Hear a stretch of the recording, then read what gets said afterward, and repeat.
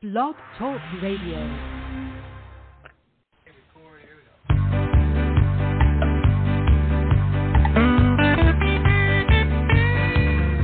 I'm going to a city that's set on a hill. Its ruler and maker is the Lord God above. Oh, I'm going to a city and it's set on a hill. And someday I'll be in heaven and there'll be no sorrow there. Oh, I'm going to a city, it lies for. Hallelujah.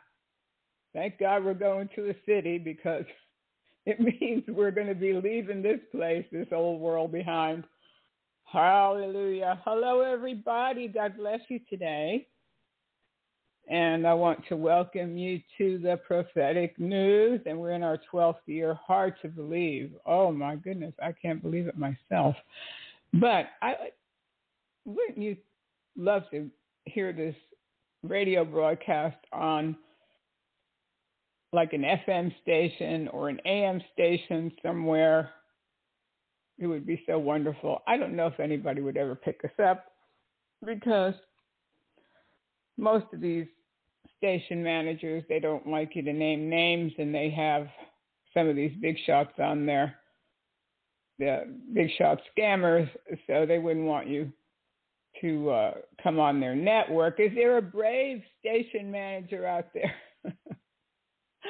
I think we have a pretty good audience on the internet, but it would be great if people were riding in their car, and I don't know how many people listen to the radios in their car that much anymore, and they could tune across and hear some good gospel, which would be wonderful because we need more people out there preaching the truth. Of course, God's got his faithful remnant, and we're grateful for that.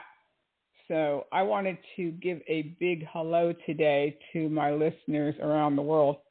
And we do have many listeners in different countries, but our main listenership is in America, of course. And then we have the United Kingdom, and we have South Africa, and we have Australia, and we have Canada. Those are our biggest numbers as far as listeners, international listeners, but we have many other countries that tune in on a smaller numbers. But I was thinking this week when we were looking at the images of the Haitian aliens, of course, I don't know, they have all these buzzwords. Like first it was illegal aliens, which they're aliens and they're illegal. But then they changed the buzzwords, and you couldn't say that anymore. So you had to say, then they would say aliens, and they would drop illegal. And now the big buzzword is migrants. I'm like, what's a migrant? What? Can you just call it like it is? But you see how the news media tries to change your perception of things. And you notice that they're not saying man and wife, husband and wife so much anymore. They're saying partner. So you can't really, and they did that in England. I remember when I was there in the 1990s, I used to go a lot, and I went over 30 times to England. So when I would watch the tube there, the boob tube TV, and I noticed on some of these chat shows they had there that people would say, my partner, and I was like, well, do you have a husband? Do you have a wife? What's your partner? And they're doing that here now. They're saying my partner. No. If you're married, that's your husband and that's your wife. But they try to change your perception of things. And so when I was there in South Africa in the 1990s, and my friends took me, and I went from Cape Town all the way to the end of South Africa while I was there, but I was staying in Cape Town, and my hosts, they took me to Squatters Village, which reminded me of exactly what was happening there in Del Rio, Texas. You see this Squatters Village, you see lean-tos, and that's what I saw in South Africa. people they'd find an empty lot and they would just squat there. And there was like hundreds of squatters there. And they would grab pieces of metal and they would grab tree branches, whatever, and they'd just squat there. And if you had vacant property, you might get a squatter. And that's basically what's going to happen here eventually, is that if there's an empty lot somewhere, somebody's going to put up a tent or something and start squatting. And they also did this in California. And we have a sister here, Shannon, from California, where they're going to take away the zoning for single-family houses, so that if you have a single-family home, somebody might come, a developer or whatever, and buy your house and tear it down and put a fourplex on it or an apartment building. Now, can you imagine that? You're living in a residential neighborhood. And so I think you should be able to pick the neighborhood you want to live in, and most people do that. They look when they go to buy a house if they want to live in that neighborhood. Now they don't want to give you a choice of what neighborhood you want to live in, because they're going to force you to live next to an apartment building. But they were saying that, I think it was Tucker Carlson, he was saying that when Newsom was running for re-election, which I don't know how he ever got re-elected there in California, something fishy going on over there. Who would want him? Crazy people. That Governor Newsom didn't like what I was saying. Anyway, hopefully we're going to be able to get through this broadcast. We've already once been disconnected. So let me know there in the chat room if you hear me, and we'll continue. So anyway, yeah, we're back. Anyway, it's like they say, we're back. But so then I'm thinking, when I'm looking at this thing there in Del Rio, now do you think that this is kind? Is this the kind thing to do to people, is to have people traveling thousands of miles with their babies, pregnant women, and they're going and they're camping out in the heat of Texas? Now, how are they getting food? I guess people were coming with food eventually, but what did they do for sanitation? And these people were washing their children in the river there. Oh, please. Do you think that that's the kind thing to do to people? It's like, if you want to help people, let them stay in their own country and help them develop their own country. We've managed in this country to develop the country where most people have running water. I guess there's still people that don't have running water in some places, but most people have running water. They have toilets that flush. They have electricity. They have refrigeration and things that they need for basic living. So why can't other countries have the same thing? It's like, why does everybody have to come here? And then you think that's the kind thing to do, is to leave these children, babies, and some of these children are making this trip on their own? You think that's a kind of, when you see what's happening, and they're making these poor people travel to come here, and it's very difficult to relocate your whole life and to start all over again. To me, the kindest thing to do is let them stay where they are, help them develop their country so that they can have a good lifestyle. And but it looks to me like they're just trying to destroy this country. That's what it looks like to me, and they're doing a pretty good job of it. And they're doing it rapidly. But of course, Jesus said that we're going to see things happen in these end times, and we just have to be ready. And I just read this morning, and much to my dismay,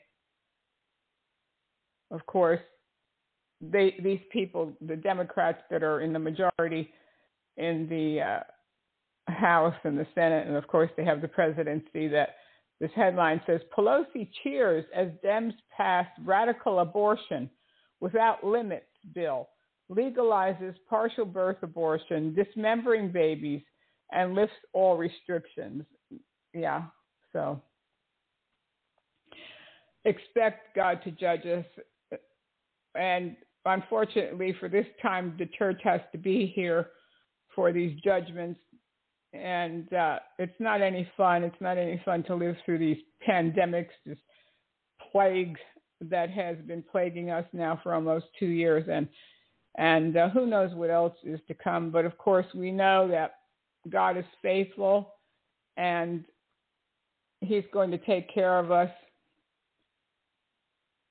We need him now more than ever. And, of course, then we have all these false prophets that are going on into the world and the false teachers. And we have to be so aware of what's happening. When I see people defending some of these preachers, that what they're saying and what they're doing, there's no defense. You can't defend them. When you see some of these so-called teachers, Bible teachers, and they're abusers, they abuse people. And then when you try to bring it out and you try to bring some correction, they abuse you even more. And I'm thinking, I don't know why people follow these people. I wouldn't follow that kind of a person now where I'm at with the Lord. And hopefully we have to start recognizing these things, that when you see these Bible teachers, these evangelists, and these TV preachers, and they're abusing people, and they're taking advantage of people, and they're lying to people just to get money and whatever else. Usually it's about the money, though, because most people, they won't leave a ministry. If they're on the board of a ministry and they're getting some kind of compensation for being on the board or for doing any kind of services, they won't leave because they don't want to give up the money, even if the person is a creep totally and a total abuser of the sheep. They're still going to have a following because they're not willing to give up their money. Well, if you're not willing to give up everything for the cause of Christ, then you're not worth much, really. You might as well hang it up. Because you have to be willing to say, well, if my ministry doesn't support me, then I'll get some kind of other work to do until the ministry can support me. But I'm not going to compromise what I believe. And that's what we need. I see these people. There's this one pastor, and they just bought like a $36 million building. And he's giving away houses and cars and all kinds of things. Well, yeah, that's great. But why does the philanthropy have to go through him? Why does he have to get all the credit for giving people, for being good to people, when it's the people in the congregation? The pastors need to teach the people in the congregation to take their money and to be good to somebody and not give it to the pastor so the pastor could be good to somebody, so he gets more money and he looks like the great person, when it's the people in the congregation that are giving the money. And how are they getting it? For the most part, they're getting it through tithes and through seed faith gifts and whatever. But no, a pastor has to teach people in their congregation, look, you need to think for yourself where you're going to give your money. You want to donate to the church? That's fine. You want to donate to somebody else? That's fine too. Hear from God. That's the most important thing, is hear from God. So I'm not impressed by these ministries that most of the time it's for show. And look at all the great things we're doing. Like, why do you have to buy a $36 million building? I don't know if they're going to use it for housing or what. It's a big office complex. And supposedly they take in $100 million or $200 million a year. But I'm all for Christians thinking for themselves and getting the good feeling for themselves of helping somebody maybe buy a house or buy a car or buy them some groceries without giving it to the pastor, so then the pastor can do all your charity work for you. And you can fulfill his vision on the earth. No, we have to think for ourselves. We have to think for ourselves and obey God. As anybody that's born again and saved has the Spirit of God, the Holy Spirit, and we can hear God for ourselves. Thank you very much about who to be generous to. But let's listen to Mark 13 here first, and then we'll get into our... And as he went out of the temple, one of his disciples saith unto him, Master, see what manner of stones and what buildings are here. And Jesus answering said unto him, Seest thou these great buildings? There shall not be left one stone upon another that shall not be thrown down. And as he sat upon the Mount of Olives over against the temple, Peter and James and John and Andrew asked him privately, Tell us, when shall these things be? And what shall be the sign when all these things shall be fulfilled? And Jesus answering them began to say, Take heed lest any man deceive you. For many shall come in my name, saying, I am Christ, and shall deceive many. And when ye shall hear of wars and rumors of wars, be ye not troubled, for such things must needs be, but the end shall not be yet. For nation shall rise against nation, and kingdom against kingdom, and there shall be earthquakes in divers places, and there shall be famines and troubles. These are the beginnings of sorrows. But take heed to yourselves, for they shall deliver you up to councils, and in the synagogues ye shall be beaten, and ye shall be brought before rulers and kings for my sake, for a testimony against them. And the gospel must first be published among all nations. But when they shall lead you and deliver you up, take no thought beforehand what ye shall speak, neither do ye premeditate. But whatsoever shall be given you in that hour, that speak ye. For it is not ye that speak, but the Holy Ghost. Now the brother shall betray the brother to death, and the father the son. And children shall rise up against their parents, and shall cause them to be put to death. And ye shall be hated of all men for my name's sake. But he that shall endure unto the end, the same shall be saved. But when ye shall see the abomination of desolation spoken of by Daniel the prophet, standing where it ought not, let him that readeth understand. Then let them that be in Judea flee to the mountains. And let him that is on the housetop not go down into the house, neither enter therein to take anything out of his house. And let him that is in the field not turn back again for to take up his garment. But woe to them that are with child, and to them that give suck in those days. And pray ye that your flight be not in the winter. For in those days shall be affliction such as was not from the beginning of the creation which God created unto this time, neither shall be. And except that the Lord had shortened those days, no flesh should be saved. But for the elect's sake, whom he hath chosen, he hath shortened the days. And then if any man shall say to you, Lo, here is Christ, or Lo, he is there, believe him not. For false Christs and false prophets shall rise, and shall show signs and wonders to seduce, if it were possible, even the elect. But take ye heed. Behold, I have foretold you all things. But in those days, after that tribulation, the sun shall be darkened, and the moon shall not give her light, and the stars of heaven shall fall, and the powers that are in heaven shall be shaken. And then shall they see the Son of Man coming in the clouds with great power and glory. And then shall he send his angels, and shall gather together his elect from the four winds, from the uttermost part of the earth to the uttermost part of heaven.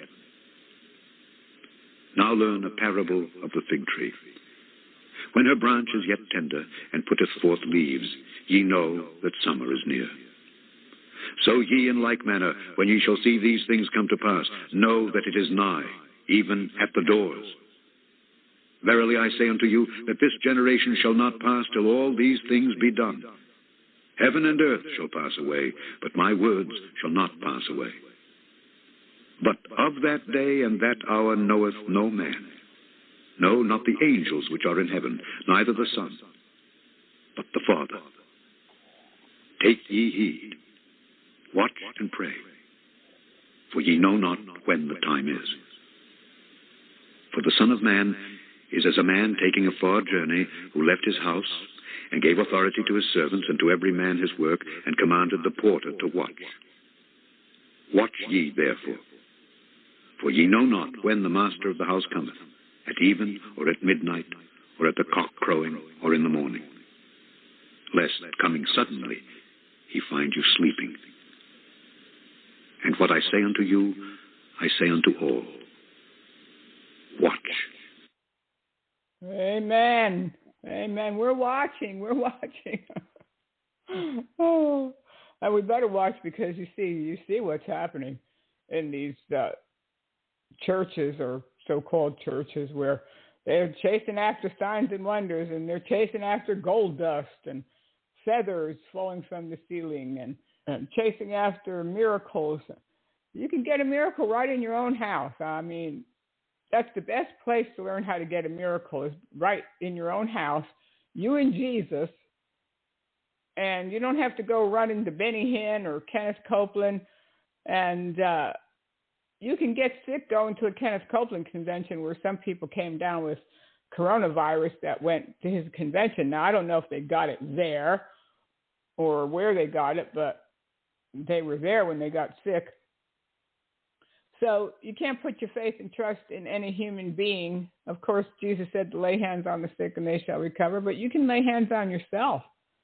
And that's the best way to get a miracle, is between you and God, and learning how to trust God. We have to learn how to trust God, because truly the days are evil. I mean, evil. Like we've never seen in our lifetime anyway. So when you look at these cults, and you're amazed at the things that they believe, and at the things that they can get people to believe, when you think that everybody's got a Bible, but they can take the Bible and they can twist the scriptures to make you believe that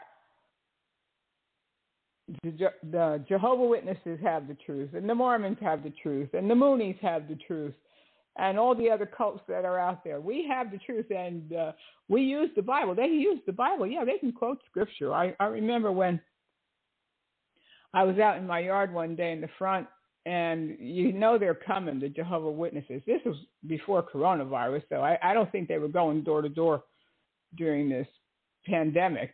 It put a big squeeze there on their salvation, because they couldn't go door to door and get people saved passing out their watchtower.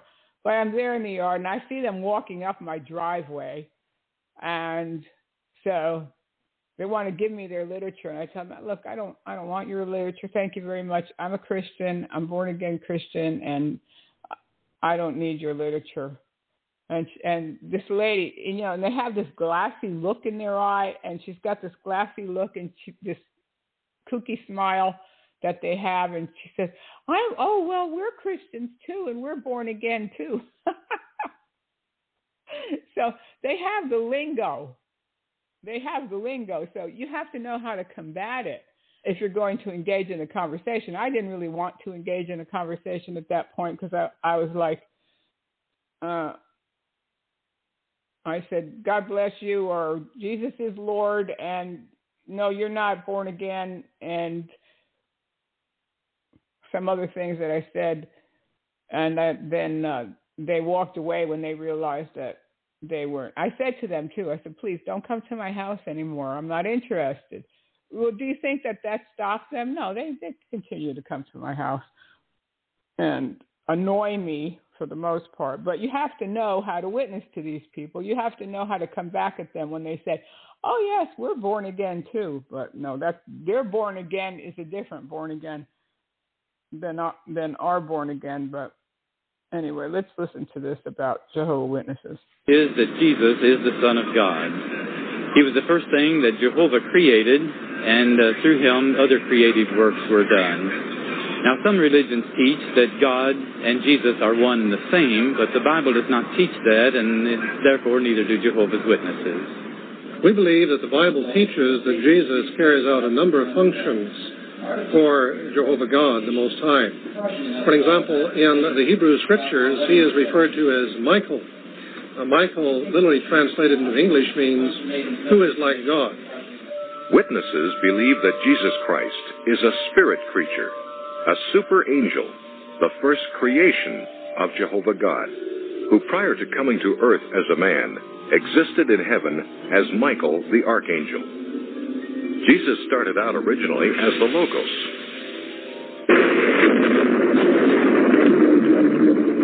or Michael the Archangel.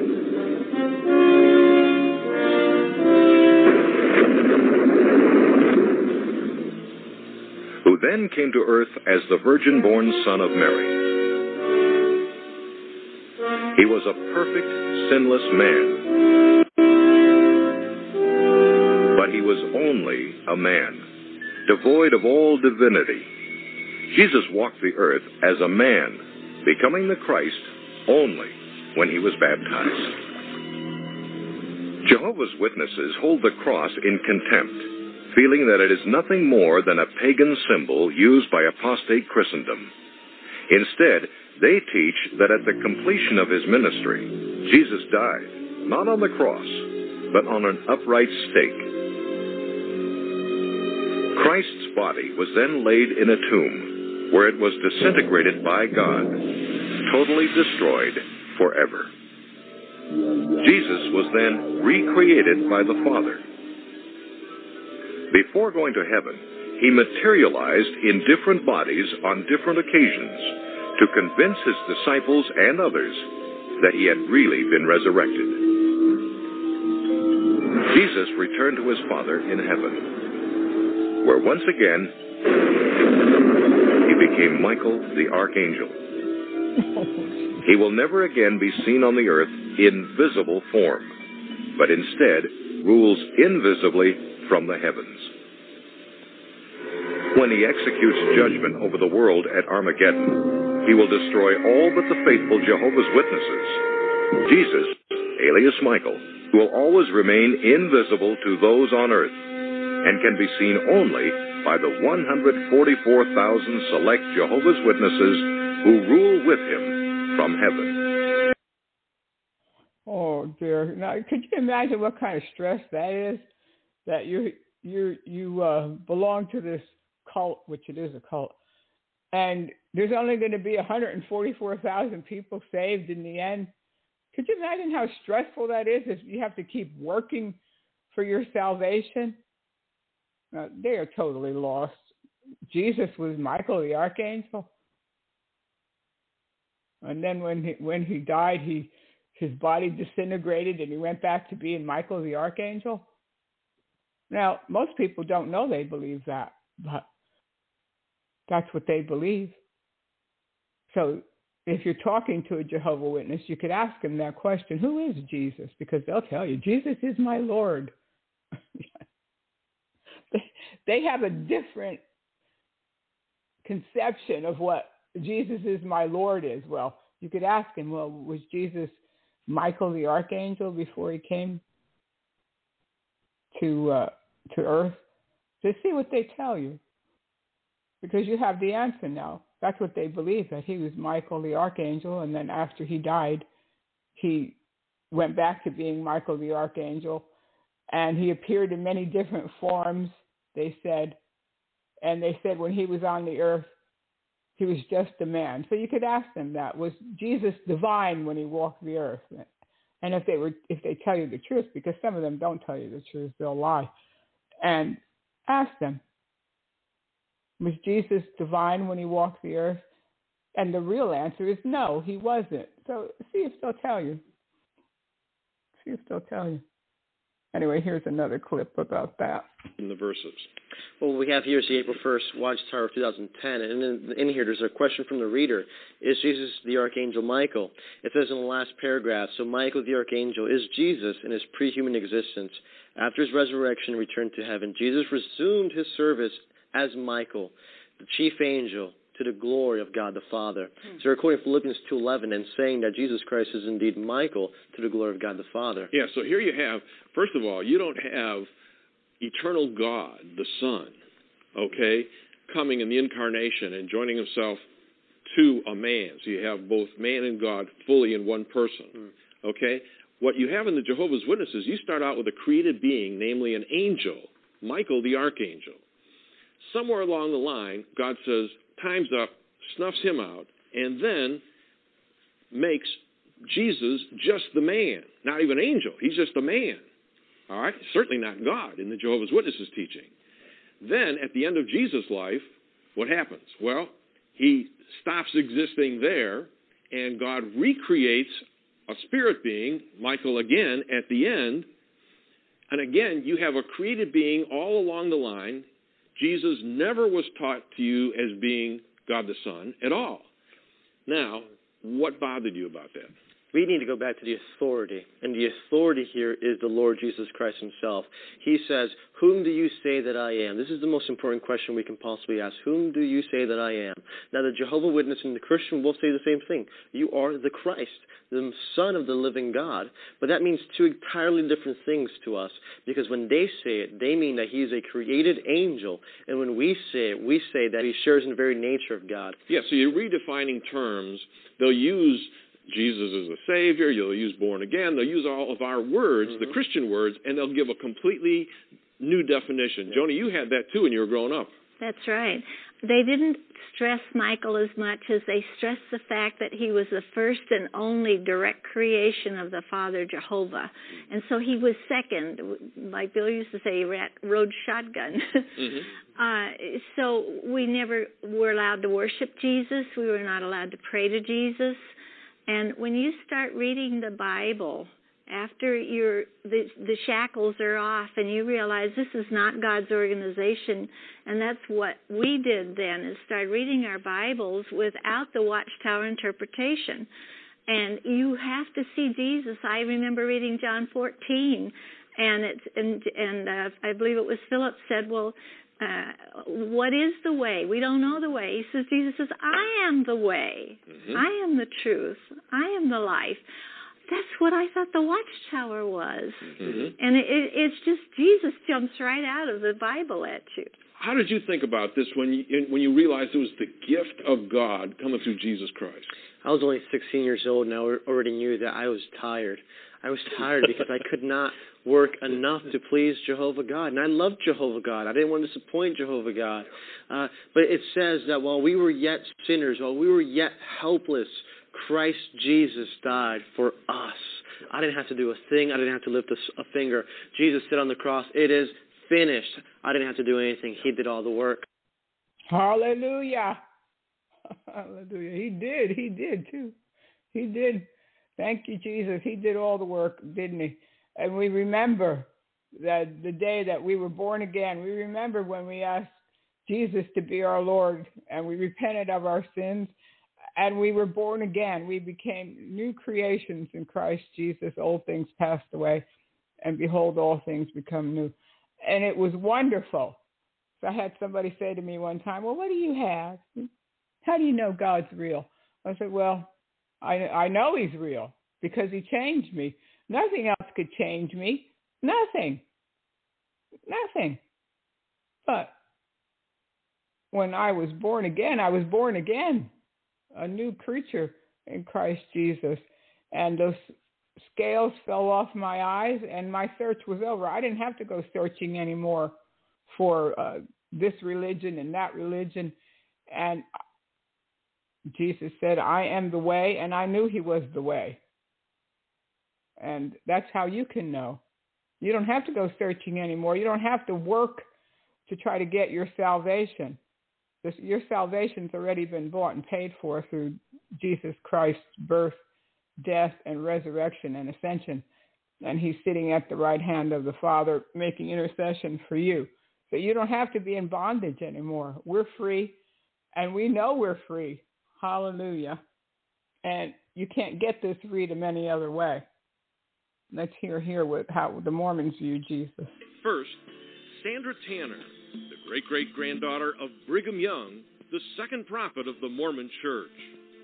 In June of 1998, Gordon B. Hinckley, who was the president of the church at that time, he said, the traditional Christ of whom they, meaning the Christians, speak is not the Christ of whom I speak. Now, why isn't it the same Christ? Because the Christ of the Bible has eternally been God. He's never been less than he is today. And yet Jesus of Mormonism is one of a whole string of gods. his Father, Heavenly Father, had to earn the right to become a God. Jesus had to earn the right to become a God. Jesus in Mormonism has not always been God. This is something he achieved. It is the goal of every Mormon man to someday achieve godhood the same as Jesus did, the same as Jesus' Father did. Second, Dr. Lynn Wilder, a tenured professor at Brigham Young University who authored more than 50 scholarly publications. She left her teaching position in 2008 after becoming a Christian. As a tenured professor at Brigham Young, okay, and being a Mormon for 30 years, do you still believe that the Book of Mormon is the true Word of God? I do not. There are contradictions all over their own scriptures. There are blatant contradictions between the Book of Mormon and the Doctrine and Covenants even. One says God is spirit and one says God has a body of flesh and bones. You can't have it both ways. And third, Michael Wilder, Lynn's husband, who worked in the temple, was a member of the High Council, and served in 2 bishoprics. Glenn Beck, Harry Reid, Steve Young, Mick Romney, Stephen Covey, and Orrin Hatch, they're all Mormons. Yep. Okay? So if I ask them the question, can you be a biblical Christian at the same time that you are a temple-attending Mormon? As one of those that gave the temple recommend, what would you answer? I would say what's my understanding of Christianity now is that, no, there's a huge conflict between being a biblical Christian and being a Mormon. It's a totally different concept of who Jesus is, who man is, who God is, how we fit in the universe, how we get right with God. In Mormonism, it all hinges on participation in the Mormon temple rituals. In Christianity, it all hinges on throwing ourselves on the mercy of God. Amen to that. I'd rather throw myself on the mercy of God because he gives us mercy and we don't deserve it. He gives us grace and we don't deserve it.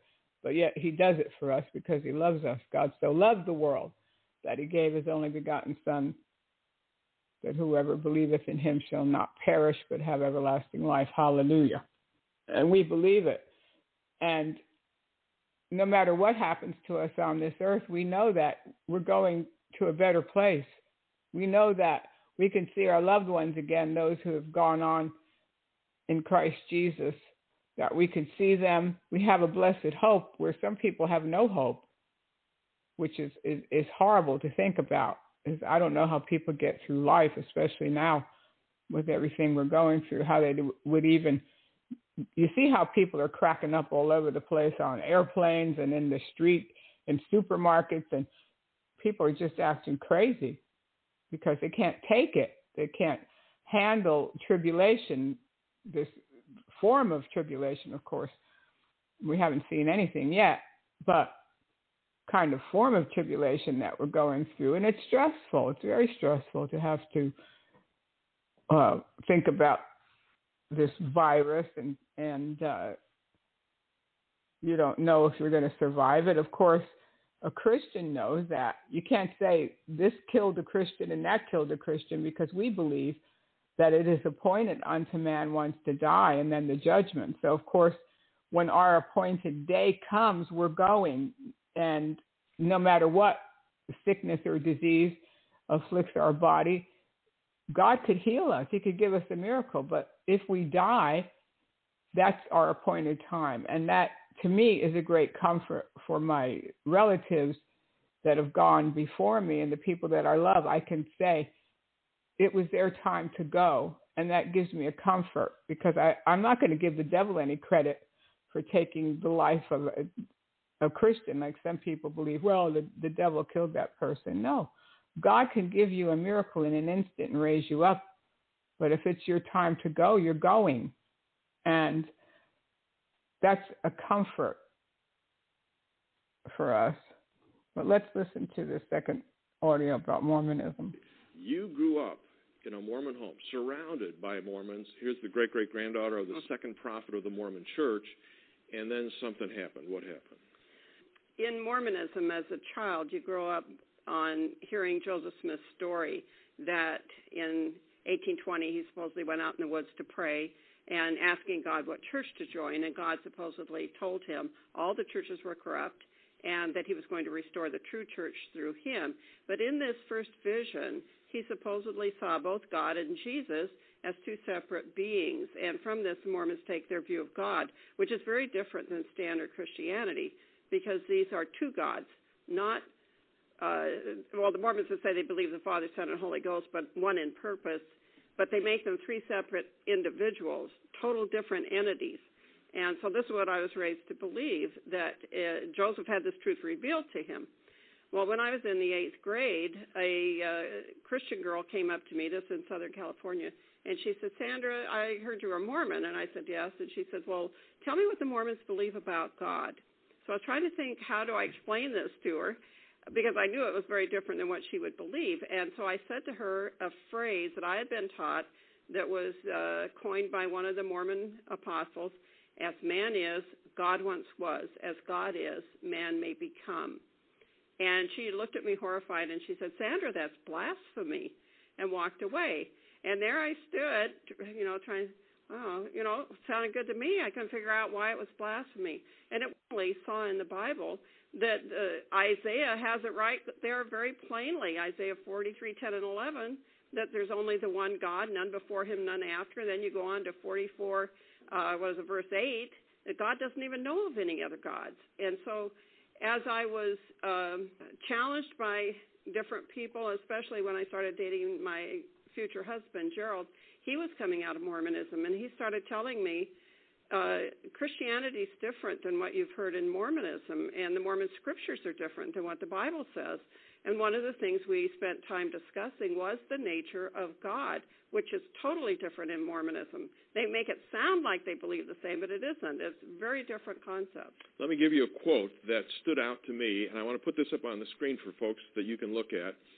Joseph Smith said this: God himself was once as we are now, and is an exalted man and sits enthroned in yonder heaven. I'm going to tell you how God came to be God. We have imagined and supposed that God was God from all eternity. I will refute that idea and take away the veil so that you may see he was once a man like us, and you have got to learn how to be gods yourselves. Dissect that a little bit for us. In Mormonism, they have what they refer to as the plan of eternal progression. And in this plan, they believe that everyone has the potential to be, every man has the potential to become a god just like Heavenly Father, that we're all the same species. And so at one time, they would say God was a human who lived on some other world system, which would have had a different god over it, and he would have gone through a mortal life, going to work, had a job, married, and then died, went to heaven, and we don't know how long it takes, but after he went through the school of whatever you have to learn, he was declared a god, and then he was able to go off and start his own world to populate it with his spirit children, who then have the same potential eventually to become a god just like him. So you have this progression of every god's got a mom and dad and a grandma and grandpa, and every child of God has the potential to progress on to godhood. And now, for this Mormon male, the Mormon woman is a helpmeet to her husband, but he is the hope to become a god of his own world. Yeah. Joseph Fielding Smith, one of the LDS presidents, said, our Father in heaven, according to the prophet, had a father, and since there has been a condition of this kind through all eternity, each father had a father. So you have gods going back all through time. How many gods are out there? Well, they don't know. It's an infinite regression of gods. Every god, well, it wouldn't just be that he had a mom and dad and a grandma and grandpa that were gods. He would have brothers that would have become gods. So this is a huge, infinite number of potential gods out there in the universe. So when you bring up a thing like verses in Isaiah about there being only one God, a Mormon will often respond, well, that's for this world. But that's where you come back to Isaiah 44:8. God doesn't know of any other gods. If he doesn't know of any other gods, there can't be any out there. He'd have to know he had a mom and dad that were gods of some other world. Now, you said at one of your writings that by the year 1844, Joseph Smith had completely disregarded the teachings of the Book of Mormon concerning God. Wow. Yes, one of the problems when Gerald and I were studying our way out of Mormonism was in studying the Book of Mormon, we realized it taught differently than Joseph's later writings. And he seems to have started out with the idea of one God, and then as the years went by, he starts separating out the Father, Son, and Holy Ghost into separate beings until finally in the 1840s, in his last sermons, he started teaching this idea that God was once a man can become a God. So it's an evolving theology. So a Mormon missionary comes to your door, they want you to read the Book of Mormon and pray about it, and they give you the Book of Mormon to read because it's the closest thing to whatever Christianity you had been exposed to before. They don't give you their other books of Scripture to read and pray about because you would find plural gods and these different doctrines in those. So they start you out on the milk and then later bring in the meat. But through Joseph, that's how it is with deception. They give you a little. They have the buzzwords, and that's how they trap people. But it's like she said, they give you a book in the beginning to make you think that, oh, this is like Christianity. They must be Christians. And I think even they didn't want to be called Mormons anymore. They want to be called the Church of Jesus Christ of Latter-day Saints. And I think they even changed the name of the Mormon Tabernacle Choir. And so they're trying to change their image, but it's the same old cult. And if you go on to some of the video channels, you'll see they have someone snuck a camera into the Mormon temples, and you can see their services where they don't allow the public into their temple when they're having these rituals. It's by special invitation, and these people go and they put on these white garments and they sit through these. It's like a play that they sit through, but it's really weird, really weird. But I think I even heard the Osmond family, they're a famous Mormon family. I think I even heard one of them say, oh, yeah, Jesus Christ is my Lord and Savior. Well, he's not their Lord and Savior. He's not. But that's the words that they use. I think I even heard Mitt Romney say that, too, that Jesus Christ is my Lord and Savior. Well, he's not the same Lord and Savior that we know, but that's their buzzword to try to make you think that they're just like you. But they've managed to deceive people. They definitely managed to deceive people. And, of course, you have Glenn Beck, and he's a Mormon, and now he's partnering up with Kenneth Copeland and different evangelical Christians, and they're using their airplanes to move people around, which is nothing wrong with that, trying to get people out of Afghanistan that our government left there. Figure that one out if you can. It just doesn't even make any sense at all. There's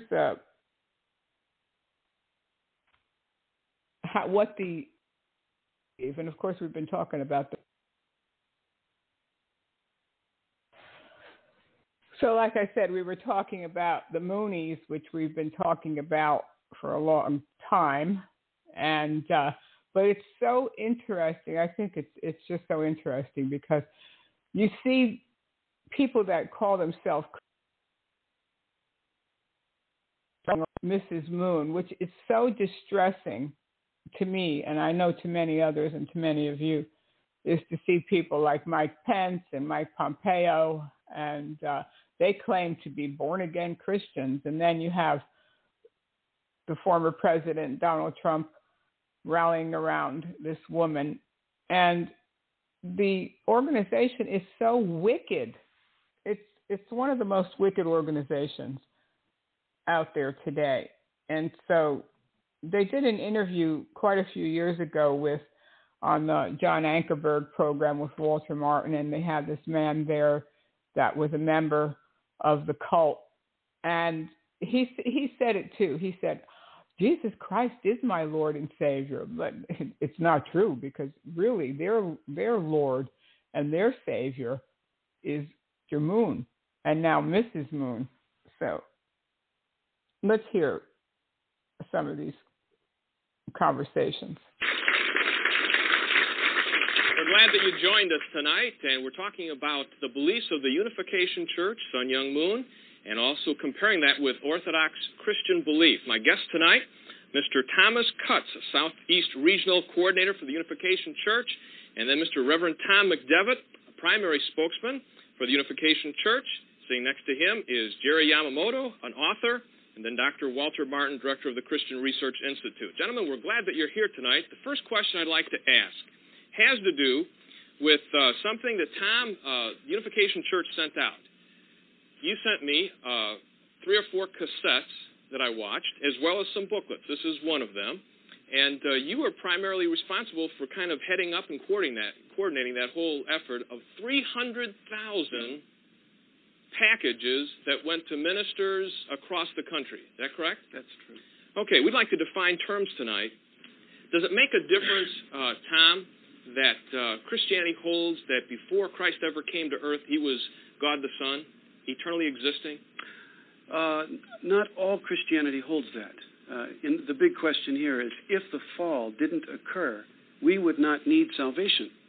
Consequently, there would be no need for Jesus to have come and worked to establish his kingdom or died and been resurrected. But don't you think it makes a difference of, since the fall did take place, of who Jesus is in restoring that salvation? Oh, of course it does. In other words, Jesus comes as the last Adam, as it says in the New Testament. He comes to do what Adam failed to do. He comes to establish God's ideal on the earth as a true man. Dr. Martin, you're a professor of Orthodox Christianity. From that viewpoint, what do you think about this? Is it important that Jesus Christ is God the Son? It doesn't make much difference what Tom at the Unification Church thinks, what Jerry thinks, or what I think. The difference is what the Scriptures say, because the Scriptures are the basis of Christianity, not our opinions. Now, the Scripture is adamant, and I'm surprised that you quoted the passage you did, Tom, a minute ago. You said the last Adam. You didn't finish the quotation. Jehovah out of heaven. Jesus Christ is literally the Lord God Jehovah, the Word of God incarnate. That is, second person of the Holy Trinity. Mm-hmm. Now, Mr. Moon doesn't believe that. Mr. Moon does not believe in the deity of Christ. Mr. Moon has gone on record stating he does not accept Jesus as God. And the whole history of the Christian church, from the first century in the creeds of Christendom, Philip Schaff's great 2-volume work catalogs the entire history of Christian creeds. I don't know whether you're familiar with it or not. But in Schaff's history, he gives almost 1,000 pages of documentation that from its earliest days, the Christian church believed that Jesus Christ was God the Son, eternal. Now, all cults deny this. The Unification Church is no different. In fact, in your book that you passed out here, the outline of the principle level 4, dealing with the subject of Christ, the person that was writing the particular section goes out of their way to deny the deity of Jesus Christ. In fact, in terms nobody can misunderstand, if I can quote. Some try to identify Jesus with God on the basis of the quote in John 8:58, in which Jesus said, "Before Abraham was, I am." Mm-hmm. But Jesus didn't mean that he was God. Now, that's a flat-out lie. I take issue with that. That's up to interpretation. Well, your interpretation as an Orthodox Christian thinker is different than mine. Let me ask you a question, then. Mm-hmm. You have your Bible there. God spoke in Exodus chapter 3 to Moses, and he identified himself. Moses said, "Whom shall I say has sent me?" He said, "This is my name forever, my memorial to all generations. I am hath sent me unto you." Jesus in John chapter 8, this is not interpretation, it's exegesis. John 8:58, Jesus said, "Pren Abraham genestaya goemi." I tell you, before Abraham even came into existence, I am the eternal God. The moment he said that, verse 59 says, the Jews reached for stones to kill him. Not for your good works, but for blasphemy, that you being a man make yourself out to be God. A Unification Church is not a matter of interpretation. It's a matter of flat-out denial of what Jesus said. He specifically said, I am the eternal God. Amen. And I'm glad Jesus is the eternal God and not Mr. Moon, because Mr. Moon is he's dead, and he's been embalmed, and he's in a glass case, and we know where he went. We know where Mr. Moon is today, and he's not ruling and reigning and he's not coming back again. I have news for Mr. Moon. Here's another conversation. Moon has said Jesus' original mission supposedly was to be married, father sinless children, and be received as Messiah by the world. But because of the faithlessness of John the Baptist and the Israelites generally, his mission was thwarted and he was crucified. Since the time of Jesus until the present, no one has been able to reveal this heavenly secret. Again, let me come to either one of you. Do you think that that statement accurately reflects what the Christian church has held concerning Jesus' mission, that he was to come and get married and to start a new race? I think you have to realize that there are other Christian viewpoints. I think I'd like to take issue with the idea that, in fact, there's no room for opinion, even in the last question, because we find there was room for opinion even in the first century of Christianity, and that was why they had the Nicene Council. And in fact, that was where the decisions were made as to whether or not Jesus was God or not, according to the But weren't the decisions of the Nicene Council made on the basis of what the apostles in Scripture said to us? No, they were made on very political grounds. If you study the history, you'll find that the emperor at the time had a very important role to play in the decision of the councils. And so but the point I'm making is there is differences of opinion even in the early church. I think we got to talk about that. First of all, Dr. Martin, do you think that in terms of the decision of Nicaea and Constantinople that the emperor was decisive in deciding what those men thought? First of all, what he said is incorrect. The Council of Nicaea wasn't in the 1st century, it was in the 4th century. Secondly, the Council of Nicaea did not decide the divinity of Christ. The Council of Nicaea argued against the Arian heresy, which was challenging the already accepted deity of Christ. The Arians were teaching that Christ was a created being. The Council of Nicaea only pronounced what the Church had said in the 1st and 2nd centuries, namely that he was God from God, light from light, very God from very God, begotten, not made. One substance, homoousios, with the Father. That's the Council of Nicaea. It had nothing to do with establishing the deity of Christ. It simply excommunicated the Arian heretics from the Church. So in the 1st, 2nd, and 3rd centuries of the Church, there were heretics that arose. We could list 20 or 30 of them that were common. But the Church rejected their doctrines and maintained the eternal deity of Jesus Christ. Well, please speak, both of you, to the fact of Mr. Moon's statement. It was not God's plan for Christ to die on the cross. Jesus did not come to die on the cross. This idea that Jesus came to get married instead of dying on the cross. I realize that is a very hot statement, and it is very tough for people like yourselves to deal with such a statement. I want to preface my answer to it by making this issue, that we're dealing in an age that is changing, and that in my heart, God has spoken in a new way.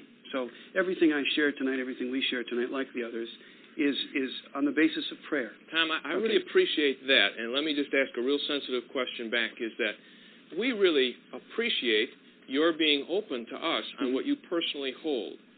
But other people are saying that they hold some things, and the question is, I think that you have admitted right there that it's divergent from Orthodox Christian teaching, okay? And at that point, why is it that you would try to match up unification thought with Christianity? Why not just separate them at that point? The reason why it's important, John, the reason why it's important in my heart is because it's historically necessary that the Orthodox Christian tradition and the unification tradition see each other as an elder brother and a younger brother. In other words, there's a linkage that has to occur. God has spoken in a new way. Let's take the point about Jesus. Jesus didn't come to die. It's absolute heresy from the point of Martin, from the point of Yamamoto. Absolute heresy. The Church. From the point of the Church, from the way that you see things. But let's remember when our Lord came 2,000 years ago, the chosen people of Israel were confronted with a whole new view of reality that Jesus brought. He didn't come speaking the same words that they had heard for thousands of years. And I believe that's happening today. Get back to the point of Jesus did not come to die. The issue here is that it's not that Jesus did not fail. Jesus accomplished his mission by dying on the cross to save us spiritually.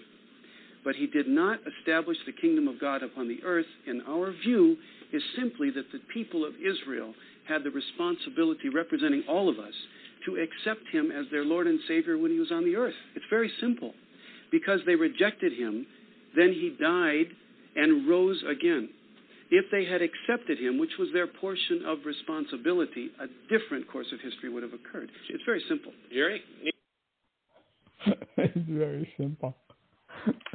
As he goes on, and we'll hear more as he goes on to explain that it's really Mr. Moon who takes over for Jesus, and they're going to create heaven on earth.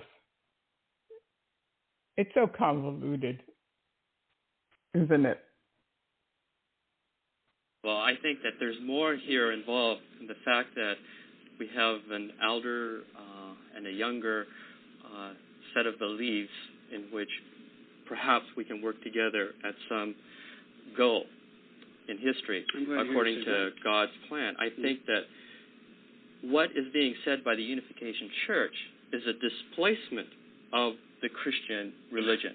And let me give you one example, and that is marriage within the Unification Church. This is an elevated, exalted sacrament within the Unification Church. And marriage itself displaces communion and baptism.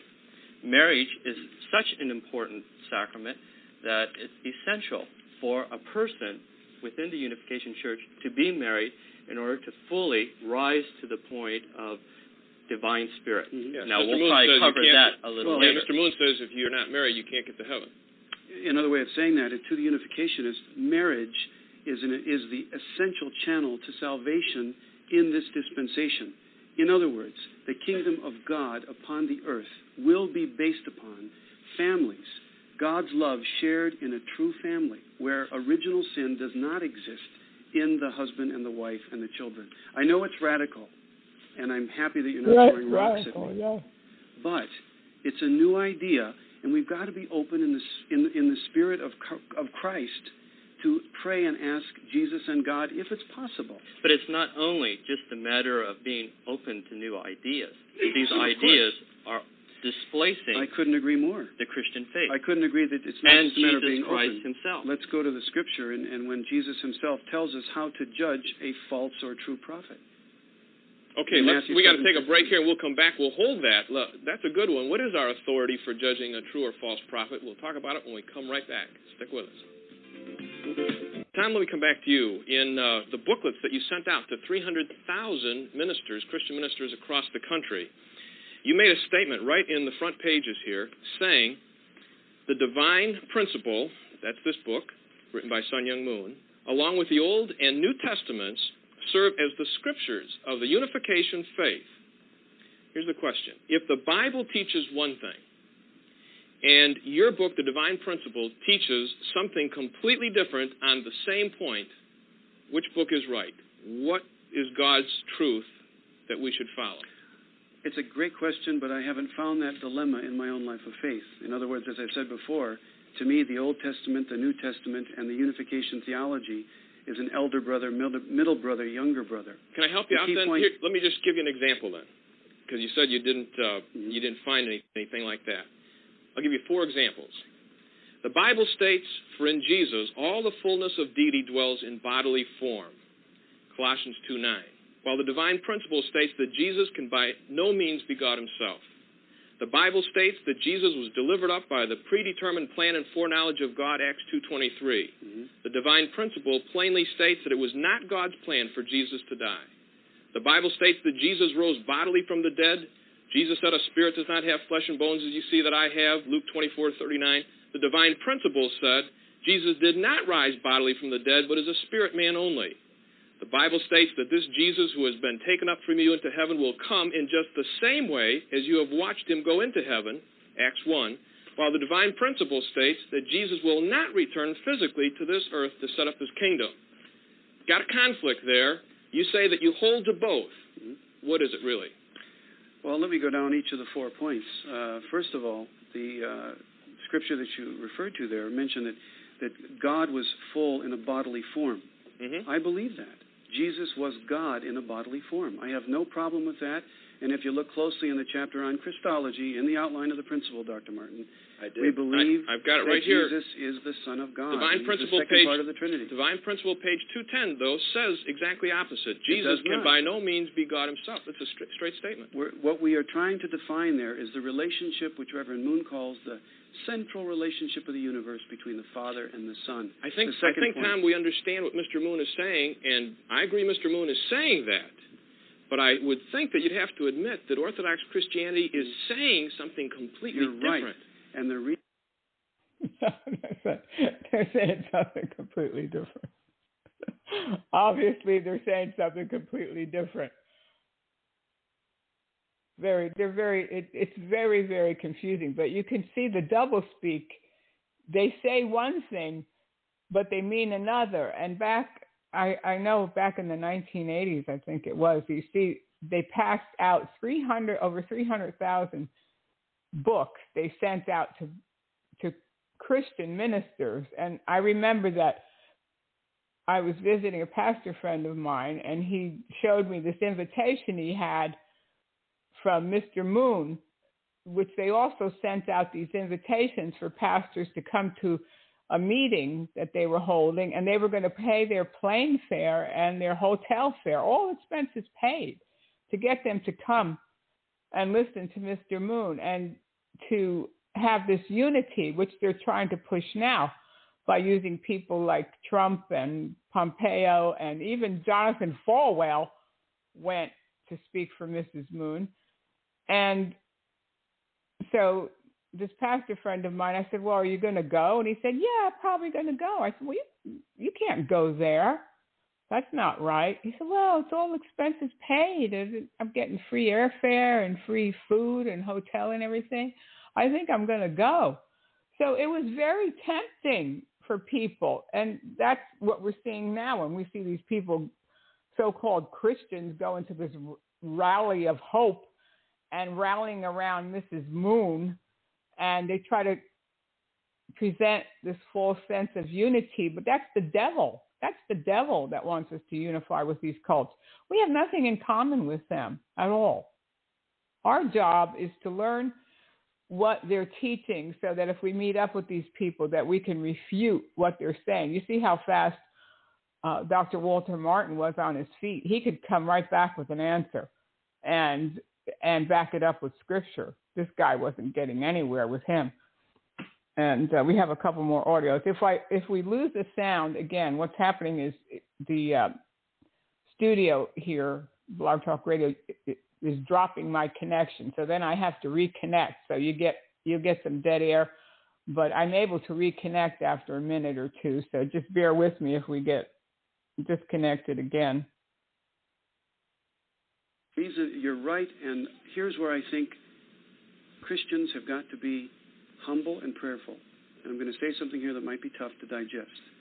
I think that God is speaking a new message through the Reverend Moon. And the key point here is that he is defining the original purpose of creation, which Orthodox Christianity has not defined clearly. Did he say contradict himself? Well, of course not. But and the problem in contradiction is the smallness of our mind, I think. Well, let's get back to plain language. Never mind the slowness of our minds. There is contradiction, flat-out contradiction. Now, if God is the same God, he will speak consistently. Mm-hmm. If he gives new revelations, they will not contradict what he said previously. Absolutely. But that's exactly what takes place in unification theology, as John just pointed out. For instance, you are saying we've got to be humble and pray about this. Mm-hmm. I would suggest you be attentive to what Christ already told you. I will do that. Because Christ is greater than Sun Myung Moon, isn't he? I can accept that. Is Christ greater than Sun Myung Moon? Are you going to put me on the defense stand here? I want to know, is he? If Christ is greater than Sun Myung Moon. Okay. Christ is greater than all of us. He's the creator of Sun Myung Moon, isn't he? That Jesus Christ is the creator? Absolutely. No. Good. Now, that's my point. God the Father. Stop right there. Now look, that's all I want to know. You people, for 12 years I've been in wrestling matches with so-called fundamental Christians. I'm not a fundamental Christian. Whatever you are, you're an Orthodox Christian. Yeah. I had a dream about him the other day. This is true. And it was a dream about Dr. Martin. He's standing in front of a big castle, throwing arrows and holding shields against a lot of people in the village. And later on, when people went into the castle, it was empty. Well, now, I'm sorry I can't interpret your dreams in a Freudian context, but I can. Let me share what I'm saying, where I'm coming from. You let me finish my sentence. I've got the stage now. No, you interrupted me. I started off. All right. Okay, Tom. Let him. Then you can come back. I made a statement that you made a statement that Jesus Christ is not the creator of Sun Myung Moon, and I said, all right, wait a minute. The Scripture says in Colossians chapter 1 that by him, Jesus Christ, were all things created. Moon is a thing, a degenerate, lost sinner, desperately in need of salvation, just like every one of us. Now, he created Sun Myung Moon. Moon is a creature. He created all things, visible, invisible, thrones, dominions, principalities, and powers. All things are created by Jesus Christ and for him, including Sun Myung Moon, and Moon kneels before Jesus Christ. We don't put him on the same plane. Well, then why does Jesus Christ, the Son of God, pray to his Father? Well, if you had read carefully the New Testament, John 1 that I quoted before, you would know that the Word became flesh, emptied himself of his right to act as God, lived as a man, died for our sins, and rose bodily from the dead, which Mr. Moon denies. Now, Mr. Moon says that Jesus Christ lied. He does not say that. You ready? He has never said that ready? Jesus Christ lied. Are you ready? I'm fully ready. Okay. Mr. Moon states that Jesus Christ came back from the dead as a spiritual man, or a spirit man. He denies the bodily resurrection of Jesus Christ from the dead. Now, you have your Bible. You brought it along with you, right? Mm-hmm.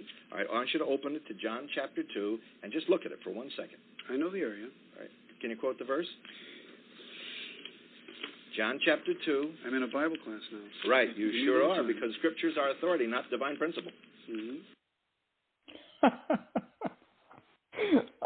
Obviously, scriptures are authority. I know there was something there that Walter Martin said about Jesus when he was on the earth. Of course, I think what he meant to say is that Jesus Christ, of course, never was not divine when he walked the earth. He was still God. He still was God in his thinking. He could not sin. And he didn't have he didn't really have the mind of a man. I've heard other people say that, well, Jesus probably thought about getting married. No, Jesus never thought about getting married. That's ridiculous. And so you can't ever put Jesus on the level of a man. He looked like a man, and he took on some human characteristics, but of course in his mind and the way he thought, he was God. He never laid down his divinity. He worked miracles. He did things that nobody ever did before that walked the earth. So I think really that's what he meant to say. I don't think he meant to say that Jesus Christ stopped being God when he walked the earth. He never laid down his divinity. And like the moons are trying to say. But we probably have time for maybe one or two more of these clips here.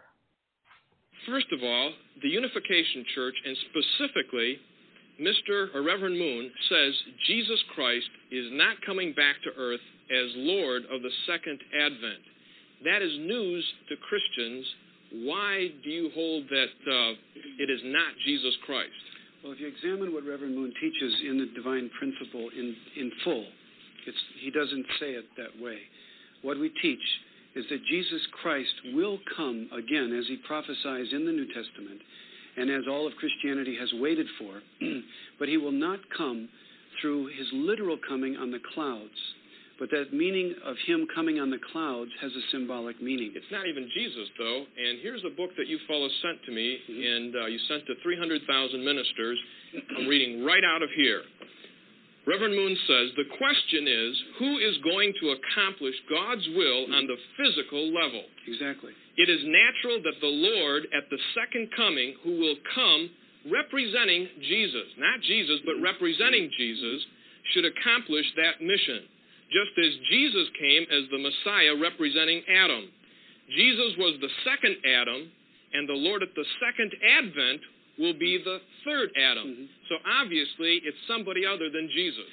That's true. In other words, the identity of the Lord of the second advent is different than the identity of Jesus. But you realize that's a contradiction between what Christians believe and have always held, and Scripture teaches at that point. I realize in the way that most people in the Western world think, it appears to be a contradiction. In my heart and in my experience. That's not a contradiction in reality? No, let me explain. In other words, just the same way that John the Baptist was said to be the return of Elijah, but he prophesied in Malachi 4, verse 5. He was not the literal person of Elijah, but he came to fulfill the role of Elijah.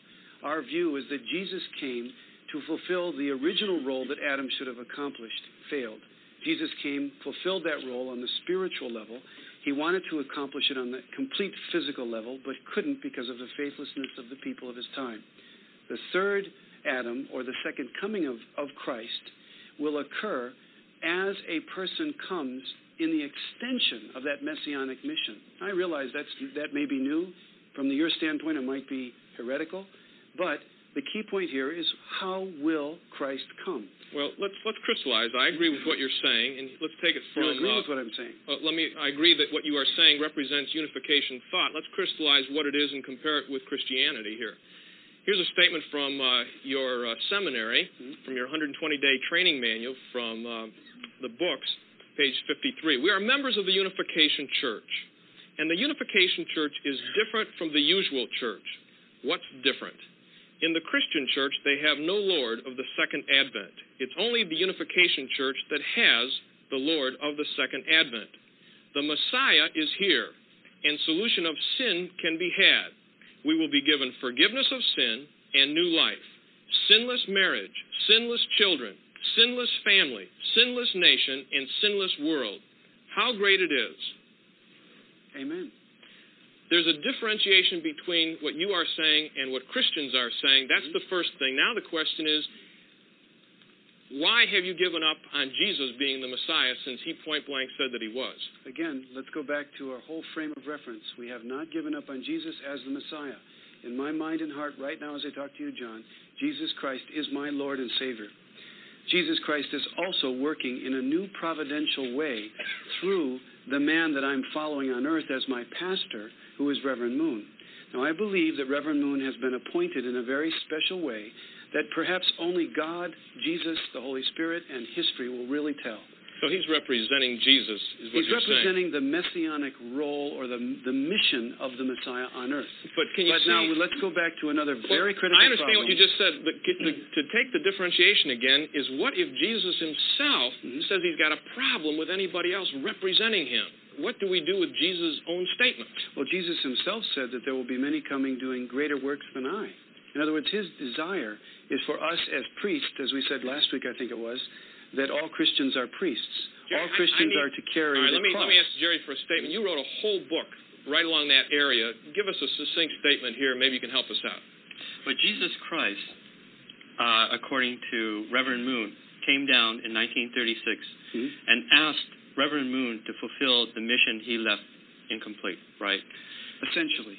And that mission was for the Messiah to redeem man physically. And throughout his teachings in the divine principles, certain things must be accomplished in order for this particular person to be the Messiah. Now, if we look at the life of Reverend Moon, we will find that many of these requirements have been and are being fulfilled. First of all, it's taught that Reverend Moon underwent spiritual warfare with Satan for 9 years. During this time, he was visited by various holy people in the past, such as Confucius and Buddha, etc. They imparted to him new revelations and also how to subjugate Satan. He did accomplish that task of defeating Satan and thereby perfecting himself. The second... It's unbelievable, isn't it? Here you hear the representative of the Moonies, of the so-called Reverend Moon, which the Bible says don't call anybody Reverend. And he's saying, yes, Jesus Christ is my Lord and Savior. But then in the next breath, he's saying Jesus didn't finish his work because he wasn't accepted by Israel. And so Mr. Moon has to take over for him and basically be the Messiah to finish the work here on earth. And that you heard what they said in the previous audios, that if you don't get married, you can't have salvation. Well, where did they get that one from? So, and it's very, very, very discouraging to see some of these men and women rally around this woman, Mrs. Moon.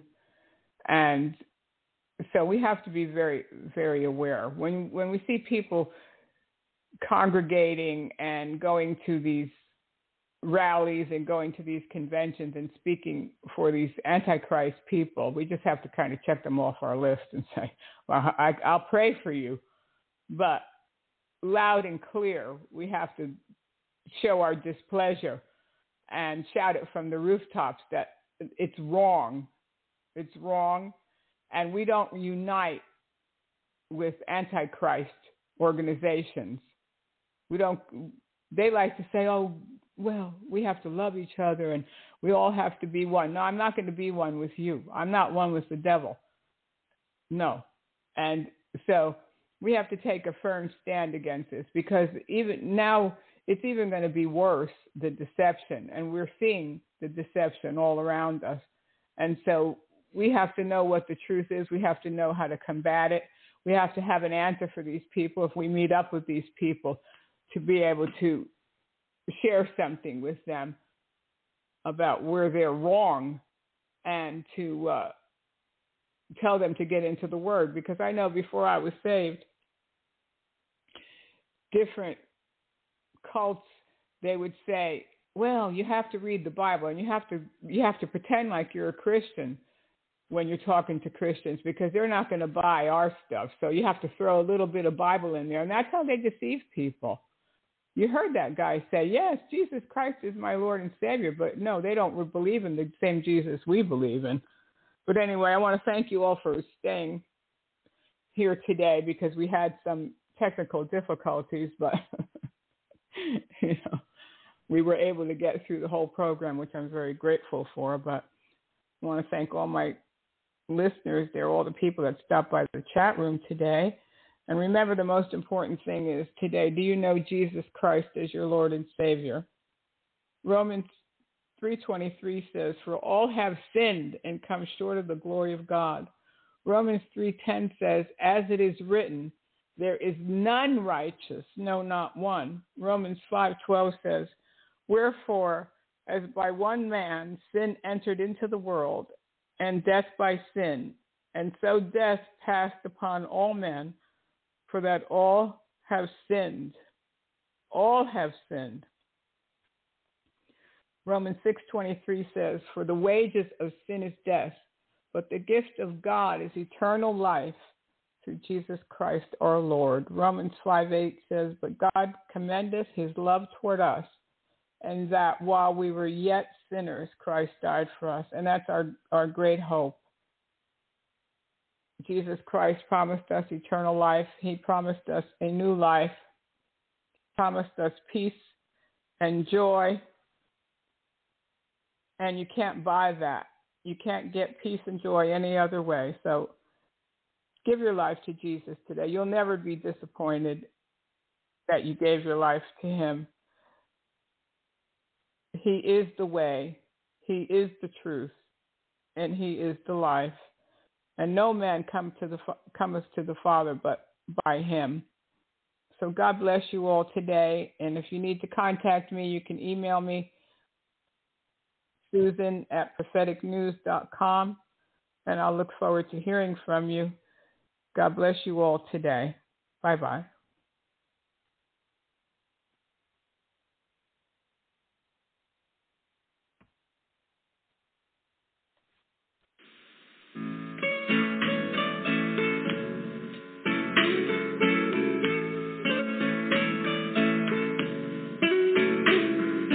Blessed be the name of the Lord. He is the rock and my salvation. Blessed be the name of the Lord. He is the rock and my salvation. Whom shall I fear? Blessed be his holy name.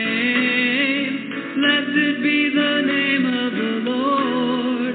He is my rock.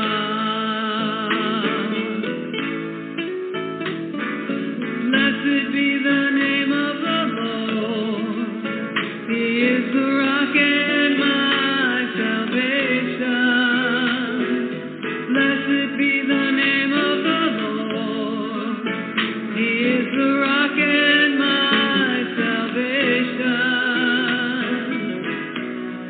shall I fear? Blessed be his holy name. Blessed be the name of the Lord. He is my rock.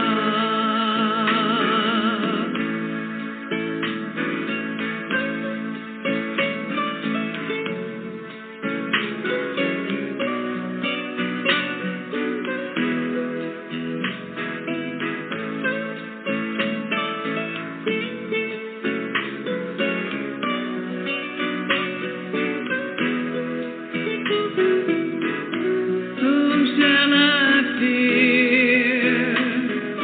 Blessed be